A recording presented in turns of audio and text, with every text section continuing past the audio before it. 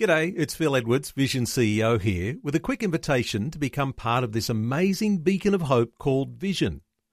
Together we can put our love into action to help people of all kinds build or rebuild their lives on the truth of God.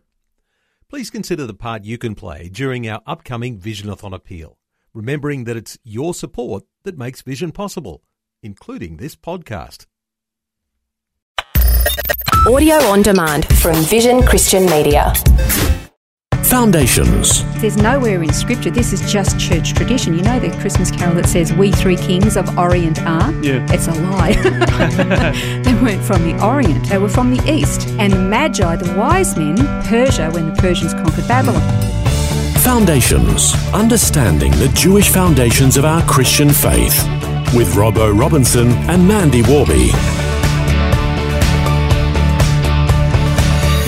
We're very familiar with the Nativity story and especially the role of the three wise men, or the Magi as they're known. At least we think we know about the role of the Magi. Well, in this program, we're going to take a closer look at them, who they were, where they came from, and why they were so interested in the birth of Jesus. It's very, very interesting, but I think we kind of have to have some, just a little bit of context, and of course the Bible is the source of our context. Well, let's read Matthew chapter 2, which talks about the Magi. It says, "Now after Jesus was born in Bethlehem of Judea, in the days of Herod the king, Magi from the east arrived in Jerusalem, saying, 'Where is he who has been born King of the Jews? For we saw his star in the east and have come to worship him.' When Herod the king heard this, he was troubled, and all Jerusalem with him. Gathering together all the chief priests and scribes of the people, he inquired of them where the Messiah was to be born. They said to him, 'In Bethlehem of Judea, for this is what has been written by the prophet, and you, Bethlehem, land of Judah, are by no means least among the leaders of Judah, for out of you shall come forth a ruler who will shepherd my people Israel.'" Now, we've read this passage many, many times, but sometimes I think we just get quite caught up with church tradition over the years, and we have this image in our head. We see a vast desert with sand dunes and three little camels with three rich dudes on it wearing crowns, and they're making this trek. And the other thing is that I think because of church history severing any Jewish connection from the Bible, around about, I think it was the 3rd century, they were given actual names by the church, and you know they were considered to be from maybe Africa or Asia or Europe, and some were considered to be, some from the 4th century thought that they were the descendants of Shem, Ham and Japheth. And then by the 14th century, the Armenians taught that they were from Saudi Arabia, Persia and India. And again, given names. There's nowhere in Scripture. This is just church tradition. You know the Christmas carol that says, "We three kings of Orient are"? Yeah. It's a lie. They weren't from the Orient. They were from the East. And the Magi, the wise men, were initially in Babylon, and then, of course, Persia when the Persians conquered Babylon. So I've got to try to do as quick as I can, about 7 minutes, a history lesson. Okay, so how fast can I talk? We've got to go back to Daniel the prophet. We know that when the Babylonians captured Jerusalem, that they took captives to Babylon, and they took the very best and smartest of young Jewish men. Daniel, Shadrach, Meshach and Abednego were just 4 who were named among this group. And we know that they were trained to serve the king, to be his advisors. We know the story. They didn't want the rich food of the king. They ate very simple kosher diets. But they were trained in everything from literature, commerce, trade, the Chaldean religion. They were given Babylonian names, and they were trained in the sciences, the arts, law. And another thing was that they were trained in was supposedly in being able to advise the king on spiritual matters. Now, while they were in training, we know that Nebuchadnezzar had a dream that troubled him. He called the wise men who had served his father. He didn't know if they were legit or not, so he gives them a hard test. Not only tell me the meaning of my dream, tell me what my dream was first. Yeah. Okay. They couldn't do it, so he was going to have everybody executed, and Daniel goes, "Whoa, just a second." He then comes to the king and he says, "Look, I actually cannot tell you the answer to your question because I'm a man, but there is a God in heaven who knows, and he's told me." And we know the story. Daniel tells him the dream and its interpretation. Daniel is elevated straight away into a position of leadership of the Magi. This causes the other guys to get jealous. Daniel then elevates Shadrach, Meshach, and Abednego to be in administration authority in the kingdom. They'd been through the fiery furnace as well, so they've already had their tests, and the elevation comes as a result. Absolutely. And so they're proving who they are, that they're trustworthy, that they're faithful, and that they won't compromise. They can't be bought. They're going to be honest always. Then we know that when the Medes and the Persians invade and conquer Babylon, that Darius becomes the king. The rest of the Magi are jealous at Daniel. They set him up and they use the king. Daniel is thrown into the lions, survives, and then what does Darius do? He then kills all the old guard of the Magi. And so who fills their roles? Okay, the Bible doesn't tell us. I am going to hypothesize at this point, okay? My hypothesis is that he's already elevated Shadrach, Meshach, and Abednego.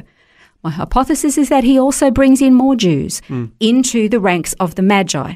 Well, we know that there were some of those other young, bright minds that were being trained, so they would have been there to be elevated. And we know that, many Jews, about 50,000, went back to Judea with the days of Nehemiah and Ezra, but only 50,000. The rest stayed in Babylon. So he had his own countrymen there. So my hypothesis is that the Magi had more Jews within their ranks. Not only Jews, but Jews. And so they were trained in all things regarding Babylonian and Persian culture, commerce, everything, okay, even the sciences, which included astronomy.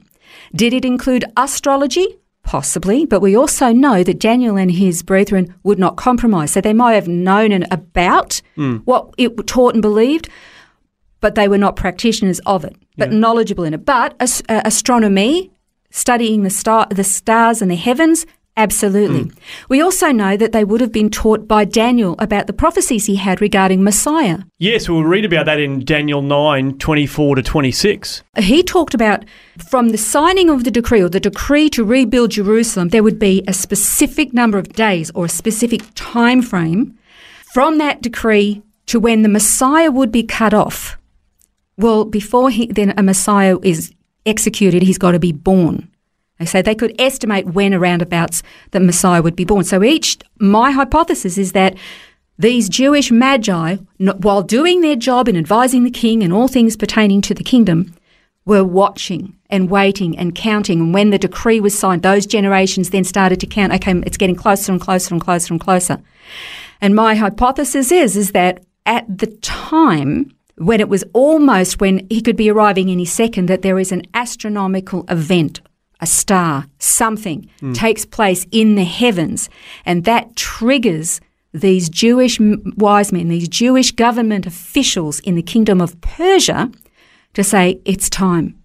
He's here. Let's follow the star. Follow the star. Yeah. And so my hypothesis, I guess I'm going to pose it as a question as to whether or not this is correct.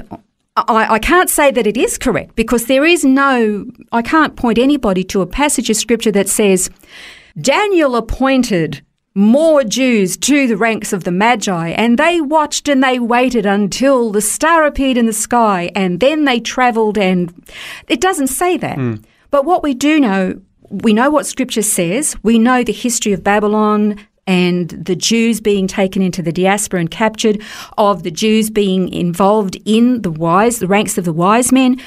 My thing is this: if church history or church tradition is correct, why would kings from maybe Africa or India or Asia or Europe or Persia or somewhere, why would they, who had no connection to the Jewish people before Jesus' birth or after Jesus' birth, why would they suddenly decide, hey, a Jewish baby of a royal birth has just been born. I think we should take a bag of gold, you can grab a box of incense and he can grab some myrrh, and we'll trek across the desert, leave it at this child's feet, and then sneak out and go back home.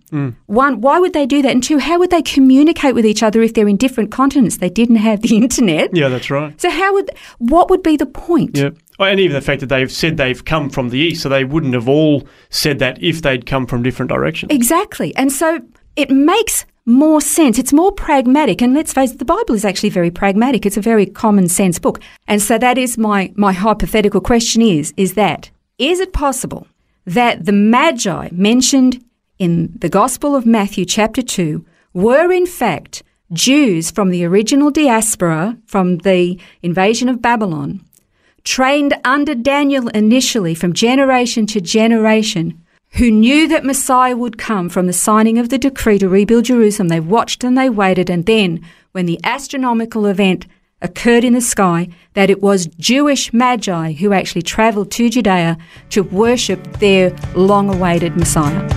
Well, it's an interesting question, and we'll continue to explore this as we look at Christmas. We're going to continue to look at the astronomical events that will be unfolding as well in the next program on Foundations. This has been Foundations, a look at the Jewish foundations of our Christian faith. For study notes, resources and more, see vision.org.au/foundations. Thanks for taking time to listen to this audio on demand from Vision Christian Media. To find out more about us, go to vision.org.au.